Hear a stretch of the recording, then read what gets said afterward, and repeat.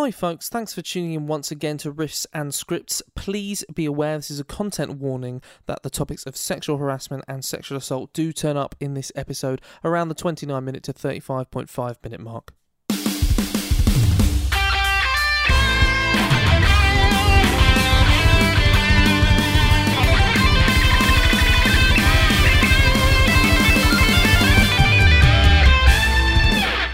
Hello and welcome back to Riffs and Scripts. That doesn't get old. This week we're talking all about festivals, but before we get to that, Cole, it's just been your birthday. It has just been my birthday. This How is you true. feeling? I'm feeling not 22 but 28. Did you see my Facebook post today actually? I didn't know. What was on it? Oh, that's very sad because as many of my friends will know that I was 28 that day, but what they won't know is that my last day of school actually was my 18th birthday, so it's officially 10 years since I finished school. But more importantly, I saw this actually. It's 10 years since I won the award for most likely to be arrested for indecent exposure. And I think that's still really realistic. You could get arrested for indecent exposure any day. Yeah, it's my crowning achievement. I'm more proud of that than anything else I've achieved in my entire life. I saw that someone from the band put a really lovely post up yesterday about you. I know. How cute was that? Yeah, what a sap. You're a sap. So you're feeling a bit delicate today, that was mate? naif. You hanging? I'm not hanging. I feel a bit poo. I'm tired. I drank a bit, but I couldn't get drunk. Sorry, I was going to talk about poo and then thought, is it too soon? Oh. Is it too soon to talk about poo? When is it too soon to talk about poo? Amber, listen. Yes. It's never too soon to talk about poo. Too late to talk about poo. I just did a really satisfying poo today. You know those good ones? Aww. Those good ones. When you finish up, you go out, you leave the bathroom, and then it's like, it's almost like Disney music plays. And there's yellow flowers parading through the air and birds twittering, and your bowels have been successfully evacuated. And you just feel like half a stone lighter. Have you ever weighed yourself before and after a poo? Because I have. Oh, have you? Yeah. Did you find interesting results? To be honest, I can't remember, but I do think there was a bit of a difference because the amount of times that I've done a poo and then been like, man, I wish I'd weighed myself before that. And then I don't have scales at my flat. And then one time I was at my mum's and I needed to poo and I was like, oh, she has scales. She has scales. That makes it sound like my mum's like a fish. But yeah, did you have a good birthday, your mum mate? Actually a fish. She It was all right. It was all right. Yeah, it was good. Weirdly, I got a basketball hoop, and that might sound odd because, you know, I'm obviously a very nerdy person who's very averse to any form of sport, but actually not many people know is that I actually used to play basketball kind of semi-competitively when I was very small. And I was very, very small. I was very a short person. I also did martial arts, actually. You might not know. Did you? I never knew that. I did a lot of martial arts when I was younger. So, you know, I just beat up basketballs. Okay, let's chat about festivals. So, Cole, apart from the big, obvious music ones, like, you know, your Glastonbury, your Reading. Yeah. I don't know much about music festivals, so enlighten me. Which ones have you performed at? Tell me what's going on. I've actually performed at a buttload of festivals. Yeah. Small ones, a couple of big ones. So I did do Bloodstock ages ago. It's funny though. See, we missed a perfect segue opportunity there though. Did we? Because we were talking about poo, and poo is a key part of festivals. You know, like yeah, you're right. When you go to Download Festival, it is worth paying that £2 for the comfy toilets. I'm telling you right now. I've never been to Download. I've heard a lot about Download. I didn't know there were like. Download? No, I've never been to Download. I didn't know that there were like the fancy toilets at Download. I didn't know that was a thing. Yeah, you can pay for the fancy toilets, which I think is worth it because it's just better. Yeah. Also, Bloodstock. Oh my god, I remember camping at Actually, I think that one was Download where there was a flood because it rained the whole time. Yes, it rained the whole time I was there. Yeah. And it was all flooding, and the toilets were just at the thing, and you just had to trudge through all the poo to get to the toilets. Anyway, festivals. Oh. Lovely, delicious, nutritious. Ugh. Nutritious. Anyway, I've had some awful times in those like portable toilets. Like I'm a tiny little thing, so even just making myself hover is quite tricky. Like it's quite anyway. So, which musical festival did you perform at first? I think actually genuinely the first real actual festival was Bloodstock. What happened was we we won the Metal to the Masses competition in Oxford. So Bloodstock run metal Battle of the Bands competitions in like pretty much every city in the UK or every major city in the UK, and then all the bands compete, and the winning band represents that city at Bloodstock on the New Blood stage, which is the kind of the smaller introducing. Yeah, that's right. Yeah, the New Blood stage is like the introducing stage. Yeah. And it's a really good opportunity, actually, for bands who probably haven't got much of a profile because they're only really local bands to suddenly go, boom, we're playing in front of loads of people who are like from a national crowd rather than from a local crowd. Yeah. So Bloodstock was one of my favourite ones we did. I kind of love that as well. Storm, actually. I love the way that works because that's very like Hollywood movie. You know, you're the best in your school, then you're the best in the area, and then if you win the next championship, you get to go to Bloodstock. That's so cute. Yeah, it was good. It was really cool. So is that how you got there? Well, yeah, we just would. Okay, we're a rock band. We are not a metal band. So we went in there going, well, we're definitely not going to win. So we'll just have a laugh and like. It almost, this is going to sound bad, but we almost entered as a joke because we were like, well, we're not going to win. So we just went out and just were like, we're just going to play our bollocks off and then see what happens. And then we won every round. And then we were like, why are we at the final? What's happened here? And then we won the final and we were like, well, shit. That's cute. So when you guys got started, yeah. Who are your original members? Most of you who are still... Oh, Christ. Okay, so actual original members. See, the original members weren't even in there during... In fact, that's probably a good story, you know. Go on. I've had 5 drummers. You've had you drummer slut. Mate, drummers are the ones who are the fucking sluts, okay? Seriously. Every drummer you've ever met is in like 100 fucking bands. Are you serious? Like, they don't have like band loyalty. There is a whole joke among musicians that drummers have to be in a shit ton of bands because there just aren't that many drummers. Because when you get interested in music, you pick up the guitar, right? And if you're not very good at the guitar, you pick up the bass. And if you've got money and you are just a weird fucking personality, you play the drums and you're not actually a musical person. Sorry, but that's what happens. Okay, I don't think it's fair to be saying a lot that of drummers are musical, but instantly means you're not musical. Okay, there is a joke among musicians. What do you call a guy who hangs around with 3 musicians? A drummer.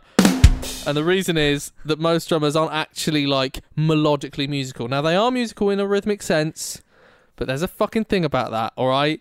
Now, I'm not shitting on you drummers. I'm sure Neil Peart knows much more about music theory than I do. It sounds a lot like you're shitting on drummers. But no. But I will be their defender. When you're in the room with an amazing drummer, you know you're in the room with an amazing drummer. And drummers are a fantastic thing. They have a skill that none of us have. And yet, it can be really fucking... Oh my God, drummers are a fucking pain in my ass. I'm not being funny. Because I was involved with a drummer when I was a teenager. Well, and literally... Did he bang your drum? Shut the fuck up. I literally, as a teenager, if I went into my school and said, I have a new crush or I like this guy... I shit you not, by the time I was 15, the first question would be, okay, Amber, what instrument does he play? I was that kid. I was that one.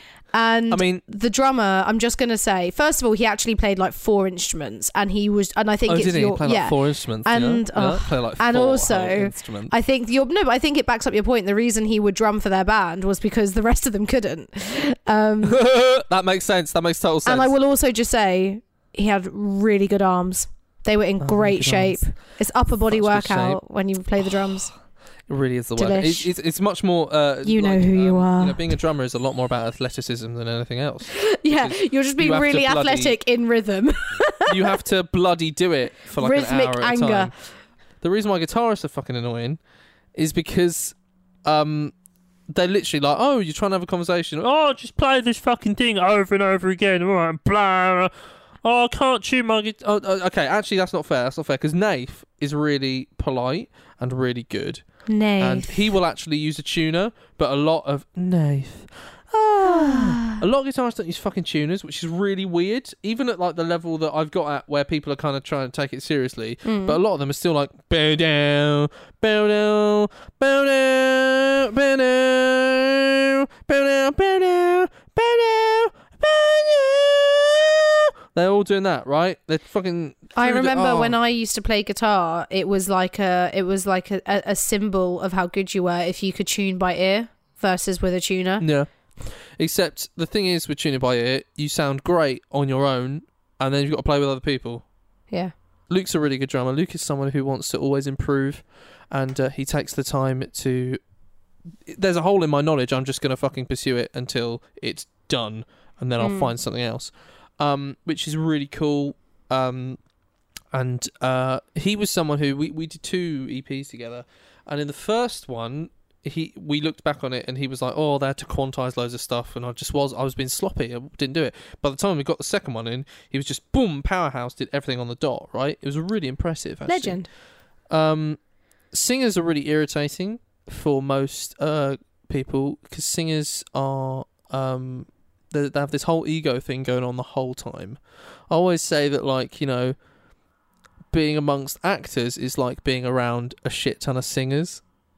Because, like, there's a bit of ego play. To be fair, though, there are a lot of egos amongst actors, but because of the reputation that there are so many egos amongst actors, so many actors that I know personally work really hard to make sure they don't behave that way, to the point where it goes in the other direction and actors can really get walked all over. And it's this weird tightrope where you do want to say, well, actually, of course, I want to make sure that I'm working as hard as anybody else, and I want to make sure that I do my job well. But then also, you know, we've touched on this before. Sometimes it's like, well, actually, that's irresponsible and that's unreasonable. And like when I was doing a show last year, for some reason, I just had this ongoing joke of just going, call my agent, because...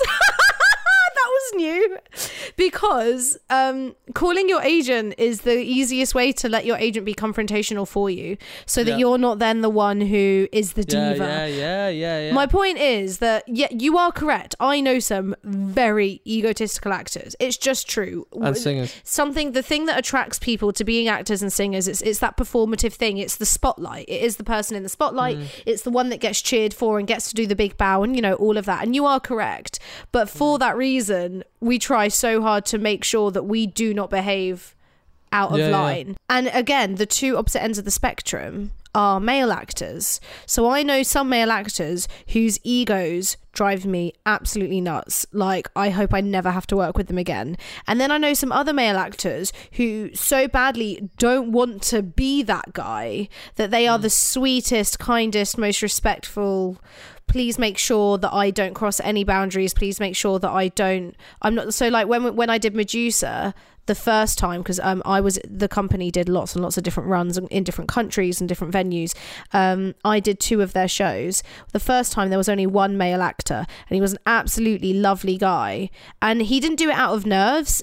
He's a very like special example because he was raised by 2 women and he's really proud of that. But he was so careful. I don't think I ever remember him talking over someone or shooting down someone's idea. And if someone disagreed with him, he didn't care. And weirdly, that can be quite a rare and wonderful thing when there's one man in the room surrounded by 5 women. But yeah, he was fabulous, and you can really get the 2 ends of the spectrum when it comes to good male actors.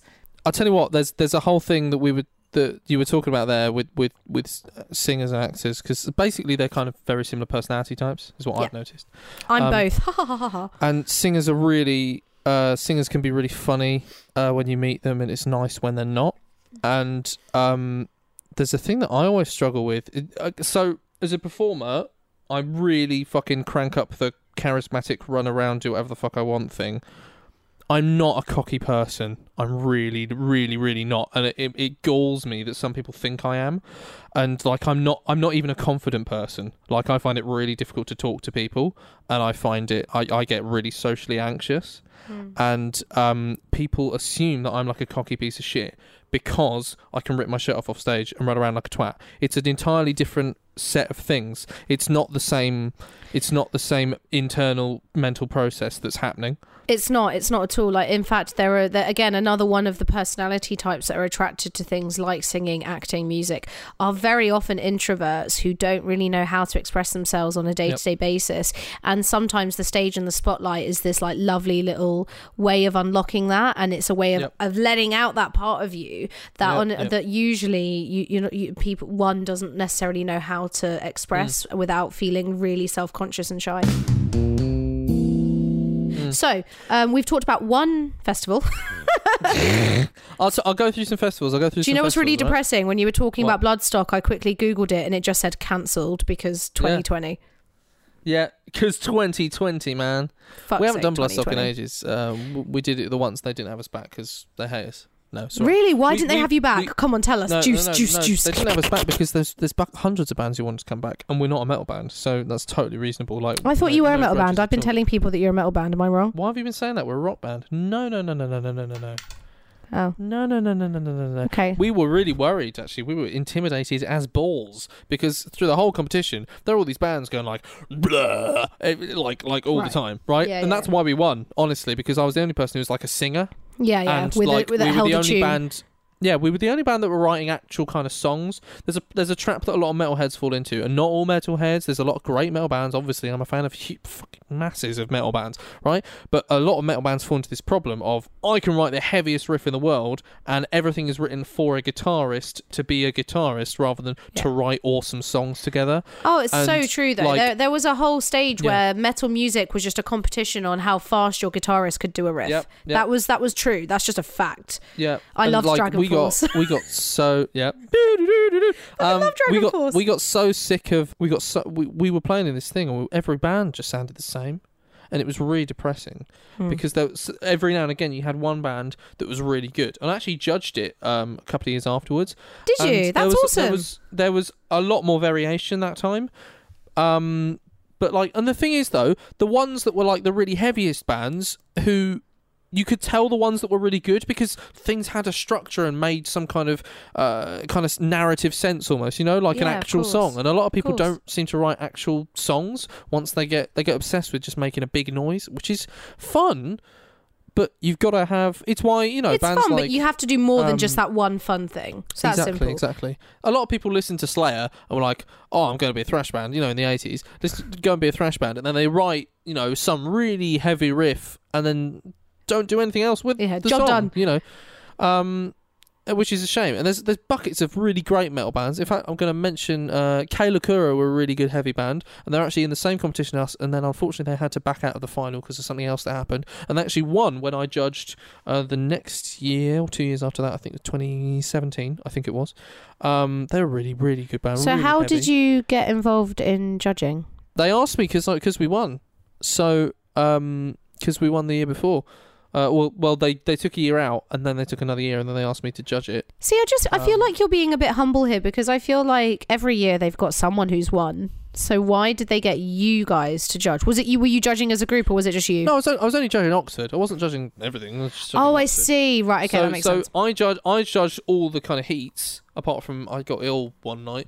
And then they get Simon Hall, who's the Bloodstock kind of guy who runs that stage. He picks the finalist. And it was done by percentage, partially by judge and partially by fan thing, and it was an interesting thing because a lot of it was down to audience vote, but we also wanted to get rid of the thing that was like we've brought all our mates along so they can all vote for us, and then so that's why we had judges. And then I met someone else. I have a bitchy story to tell you when you're ready. Yeah, you just let me know. Okay, so I later, years later, I said, oh yeah, we did quite well in Metal to the Masses. We won that and played Bloodstock. And some guy from another band, he said, oh, I can't stand Metal to the Masses because we did this show and we brought all our fans along and they all voted for us, and then there was like half of it was down to a judge vote, and I was just like, well, yeah, that was the point. The idea was to not get the most famous band, but to get the band that was the best band. That was why they did that. You know, I really like Bloodstock because they have a good kind of arrangement of they just try and find the best, and not sometimes it's not even the best band, it's the most appropriate band, because by the time you get to the final you're seeing like 5 really good bands, and then you're trying to pick the one that's actually best for the metal festival. You know? Yeah, that's a fair point. So another example of a musician that I fancied as a teenager did not last long. This guy, the other guy was actually lovely. This one, I think I was 13 or 14, and I went to a kind of battle of the bands. It wasn't like it wasn't a competition, but it also wasn't an open mic night. It was a night in some kind of community place for a load of local teenage bands. It was lovely. I wish areas did stuff like that more. Do you know what I mean? We were all young. We had somewhere to go. We had live music. It was great. And I danced with this boy. I danced with this boy, did I you? danced with this Oh my boy. God, I actually think he was a drummer as well. Oh dear. Did he have the good forearms? Did he have the good No, spaghetti arms, this guy. He was starting throw out. him in a bin. Just starting out. Come on, man. Get We in were the city. kids. Be kind. But, right, You've so... got to be a man by the time you're 14. Yeah. So we exchanged numbers on our little Nokias.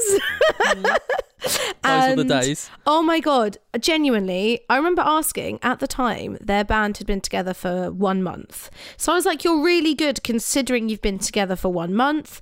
And I thought we had met at this event and we were just getting along. We did like flirty texting for a few days. And then I get this message saying, oh, his brother was the front man, by the way. He and his brother were doing this band together. And no, I'm not going to say the name of the band because they have continued working. But this is when we were 14. You have to tell me now. No, not with mics on. Absolutely not. Okay, just tell me and then delete it. No, don't trust you. Right, anyway. Never mind. His brother, I think he was the songwriter, the singer, you know, that guy. And I get this message a few days later saying, my brother says I shouldn't get involved with a fan.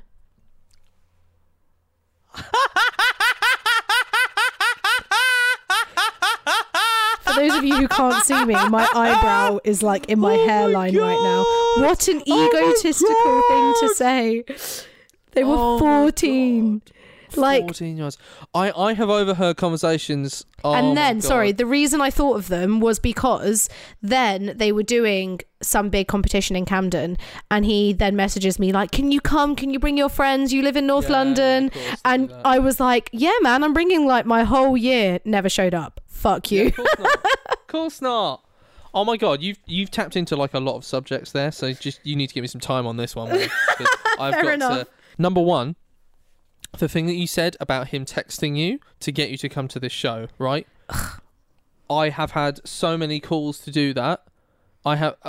There's a whole range of issues. Okay, so number one, you get a lot of places that say you have to sell tickets for this, and otherwise we won't let you play again if you don't sell enough tickets. So you'll have to bring all these people around there, right? Yeah.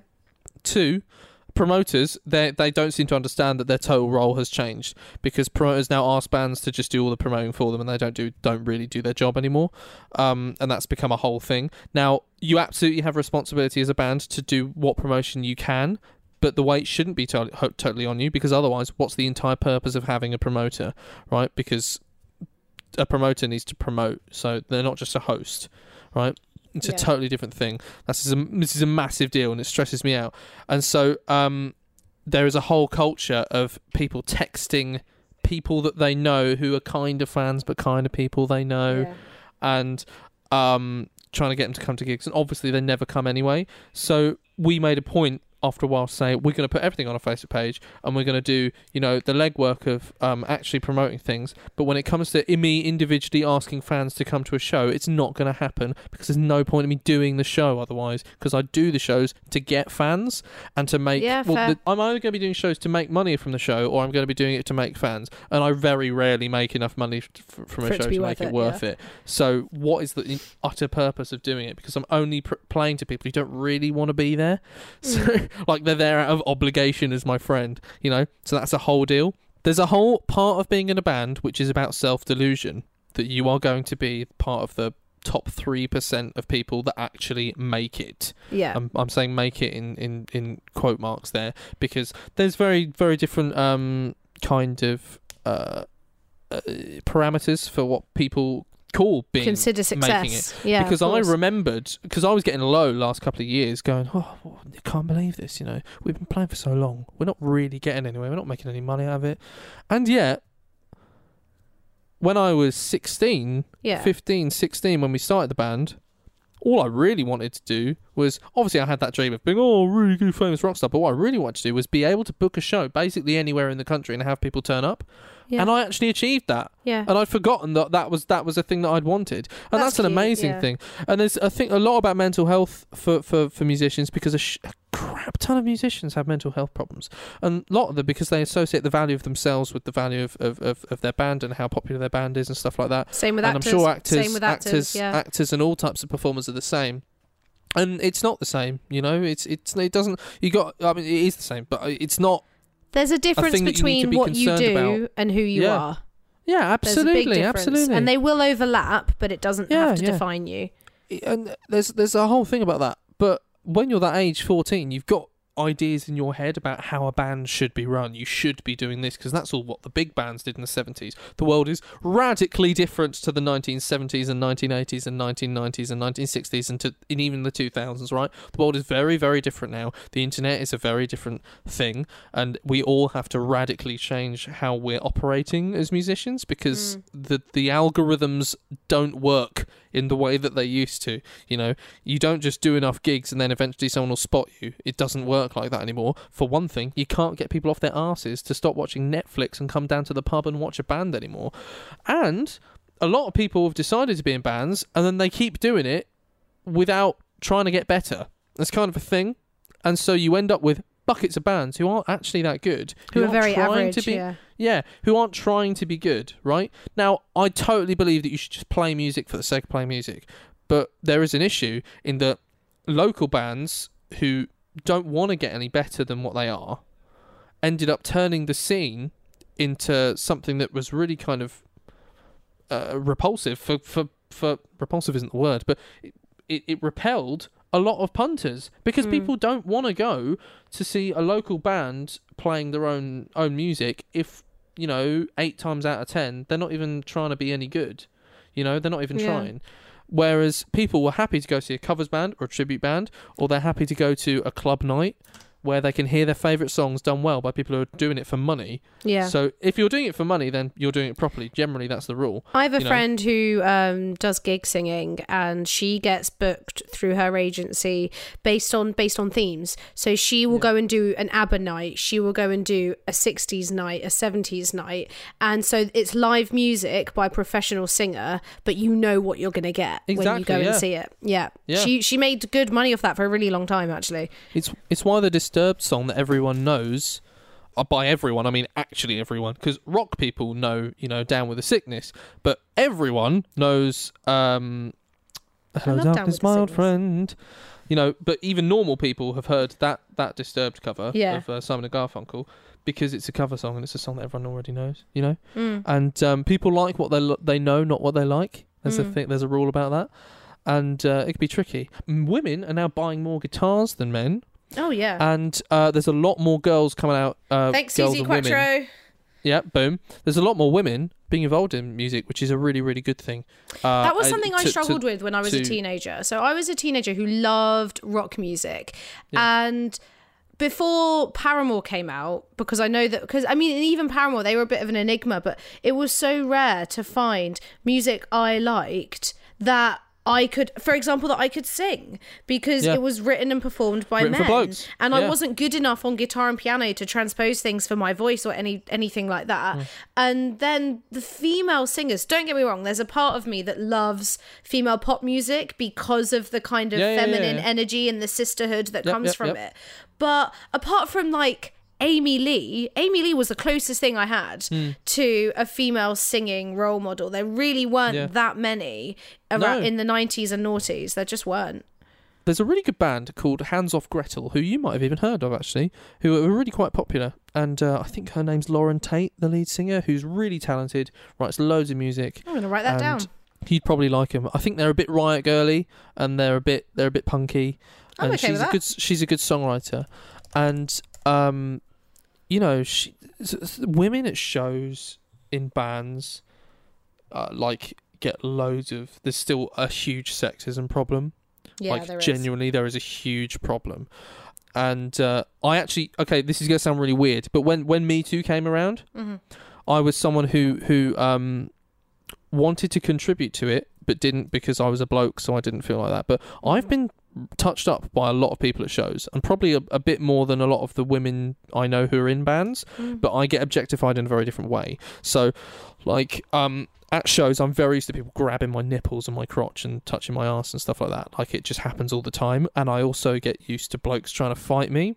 But what I don't get is people being creepy on comments and stuff and making a whole thing about it. And there's a few debates going on because some people are like, women shouldn't be like fronting bands and then sexualizing themselves just to make music. And then other people are like, well, actually, they can do whatever the fuck they want because everyone can do whatever the fuck they want, and all the power to them. And so, like, I'm more in that latter camp, of like, well, if you've got it, then why not? Also, standing on a stage. So, okay, let's take you as an example. You take your top off in gigs a lot. Yeah. But there is a difference between you on a stage saying, I'm comfortable with my top off. Yep. My fan base, my audience knows that I'm going to take my top off. But that is not the same as someone being allowed to put their hands on you. They are different things. Different. And it is your boundary to set. Yeah. In that example, it is a woman's boundary to set in any example. If I want to go to a club in a tiny mini skirt, that doesn't mean I want anyone. Do you know, exactly. I saw this thing that really made me laugh. It was just like a meme, and it said, do you think men walk past other men in clubs and rub their dicks against them? Because the thing that men do to women in clubs a lot is they make it look like they're just trying to get past you, but they still put their hands on your hips grind and shit, and like rub against you as they're moving past. And it's like, would you do that to a guy? Nah. I empathised a lot with a lot of the women who were speaking out about a lot of this stuff because in a different part of the world, because as you were saying, me taking my shirt off and stuff does not give anyone permission to do something. And it's absolutely the same argument as just a woman dressing in a certain way does not mean you have any permission whatsoever to do anything to her or touch her or everyone knows like, oh, it's not a case of like, oh, I don't know that it's wrong to touch people up and molest people. It's people just being arseholes. Yeah. It's not a case of not knowing. It's a lie if anyone tells you that, because people know that they're not supposed to do that. They just don't honestly care. Yeah. And like as I said, people think I'm like a cocky piece of shit and try and start fights with me and things. I am so not aggressive. No, like I'm really not. No. I'm not an aggressive person. I try to make people feel welcome and safe and wanted. I never put anyone other than myself at risk at shows, incidentally. And yet people see someone acting in a way that seems to them to be outwardly, to be confident in themselves, and they start taking liberties about that. And so I understood. I'm not saying it's the same experience that women have, because I don't feel unsafe or anything, though people have tried to make me feel unsafe. But I do empathise with what a lot of female performers were saying around that kind of time period, because I totally understood it, because I'd had a lot of people regularly try and take especially liberties if you're with me a performer on stage. For some reason people think that because you put a part of yourself, not your whole self, it's just your professional self, but people think if you're in the public eye that for some reason the public somehow owns you. It was what was quite a lovely moment was after the Me Too year, the big year that was the big thing. A friend of mine who I'd known since we were teenagers was visiting his family in London. He doesn't live in London anymore, so we went for a lunch and a catch up, and he really calmly and kindly and like in a welcoming way, in a very platonic friend way, was like, has that ever happened to you? Because he wasn't aware of quite what actors go through. And just for the record, I have been assaulted, but I haven't been assaulted for being an actor. I've just been assaulted in general, but like I've never had it because I'm an actor. I've never had someone say, do this to get the part or anything like that. But it's a big topic, and it was really lovely having one of my oldest friends kind of sit down and just ask and just like listen to me as an actor and go, wait a minute, my friend does that job. My friend has done films. Is she okay? It was very sweet. I was last year, I think I told you, we did buckets of shows, and there was a point around this time of the year, kind of April, May, and I realised that I had someone grab my nipple every show for the last month, and had people touching my arse, going towards my crotch and stuff, kind of feeling me up and stuff. Also, people slap you on the back really fucking hard, and I don't know why they do it. Like, people just slap you as you go past them, but not like as like that, like really whacking you. Wow. And I was coming out of shows with red prints on my back. Oh my god! Because of that. And I came to a point where I wasn't the happiest guy at this point in time. Yeah. And so I was at a point where I was just like, if someone does this again, I'm just going to lose it and just, fucking haul off at someone. And obviously, never done that, wouldn't ever do that. No, but like, I was starting to feel like that. And because I was in this dilemma, whereas you've all seen the videos of frontmen getting leery at audience members, and it never goes well for the band member. Everyone always thinks they're a dickhead unless they're calling someone out for physically assaulting someone else or like touching a girl or something. When Dave Grohl's done that or Billy Joe's done that, and that's always really great. And and Frank Carter's amazing for that. We should talk about Frank Carter. It's very rare for the frontman or the singer or the performer or the guitarist even to come off well in that kind of scenario. And I've had people like try and tie my shoelaces together and stuff while I'm standing near them, and I'm just like, I could fall over and crack my head. Like it's really easy for me to hurt myself, you know.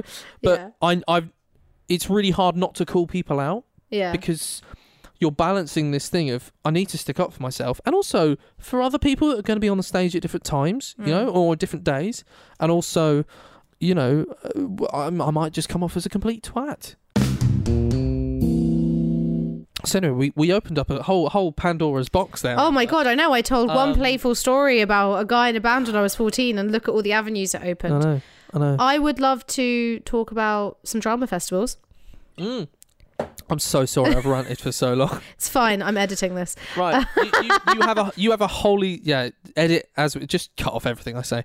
You have had a wholly different experience of festivals than me. I imagine the entire stage set up and everything, just the whole order of events is totally different. Tell me about that. Okay, so when I was in my second year of uni, I decided I'd never been to Edinburgh Fringe, and Edinburgh Fringe is, you know, it is the biggest fringe festival across the world, especially in theatre and comedy now. It's huge, and that comes with goods and bad elements, which I can come back to. But my point is, I was 19 and I was like, I cannot just not go. I need to go see it. I need to see what it's about. So I went with some friends. I had an absolute blast. I saw loads of shows on the cheap. I saw some like beautiful pieces of theatre that I will never forget, and then said to myself, right, next year I'm coming back and I'm coming in a show. And I did do that, which is impressive because I didn't do it by paying for the show myself or being the producer. I auditioned and got a part in a show that was going to Edinburgh the following year. So I was really chuffed with myself. The issue is, it might still be the single worst piece of theatre I've ever been in my entire life. Oh my God. It was really awful. Oh my God. And I was so excited when I got the part, because also, this is actually an important thing to bring up. When actors get given parts, they don't always know the full extent of what they're signing up for. Yeah. And actors can get really shot down because you're in the limelight. People are like, oh my God, why did they do this shit film? And what a sellout for doing that. I'm not being funny. A lot of the time on day one, you think, how do you know how good or bad the show's going to be? How do you know how good or bad the film's going to be? So, oh my God, it was just one of the worst. So I was so excited when I got it. And my boyfriend and a bunch of friends all booked to come up to Edinburgh for the summer and see the show. And then I was staying with one of them while I was at rehearsals. And I remember going back to her house and just being like, this isn't going well. This is not going to be a good show. And it wasn't because of a talentless cast by any stretch. The cast were lovely, hardworking people.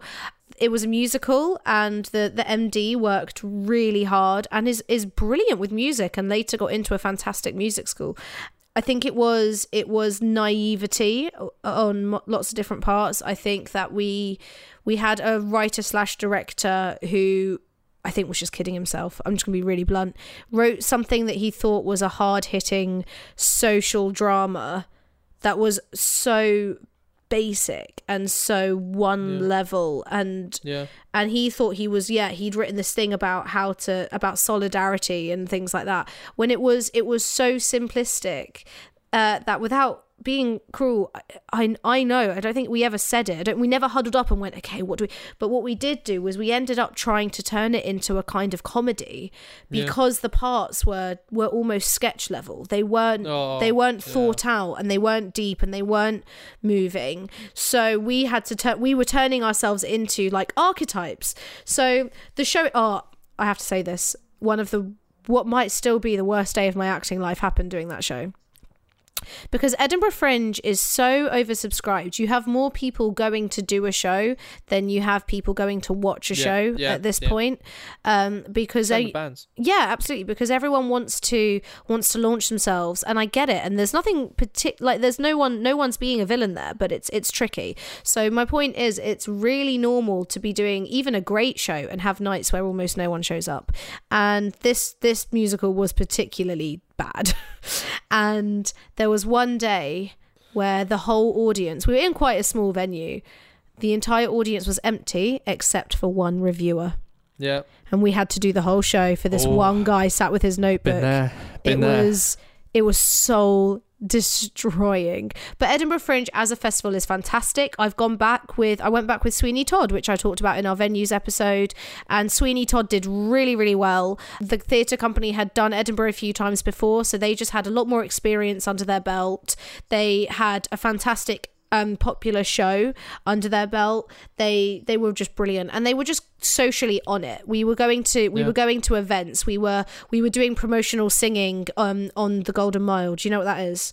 It's the big high street that goes through Edinburgh, and it's during the festival. It's the most crowded road in the whole city. It's where loads of people flyer for their shows, but you have people street performing, you have magicians, and what you do is they have got stages, and you can get booked in to do a little bit of your show there as a promotional thing. So we were doing all of these things, and we actually did quite a long run, like a good 3-week run, which for Edinburgh is a long time. Yeah. And so almost the whole festival. I think we just missed the last couple of days because I don't know why. I wasn't the producer, but yeah. And that one did so well. And we, even with a bigger venue, we had to take away some seats to fit the band in. But over 100, like easily 130 seats. And I don't think we went a night that was less than half full. And even when it was only half full, there were 1 or 2 nights. Most nights we had over 100 people in. So it went really well, and it was great, and an incredible experience. Even if the show isn't fantastic, I think there's a lot to learn and enjoy and love. And it's just one of those coming of age steps you got to take, is going and doing something like Edinburgh Fringe. Hey folks, so it turns out we actually had plenty more to say on the subject of festivals, so we'll be continuing with that next week. In the meantime, we hope you've enjoyed this episode of Riffs and Scripts. Please, if you have any questions for us, submit them to us at riffsandscripts@gmail.com. We will fill our last episode with responses to all of your wonderful questions. Have a good evening, folks.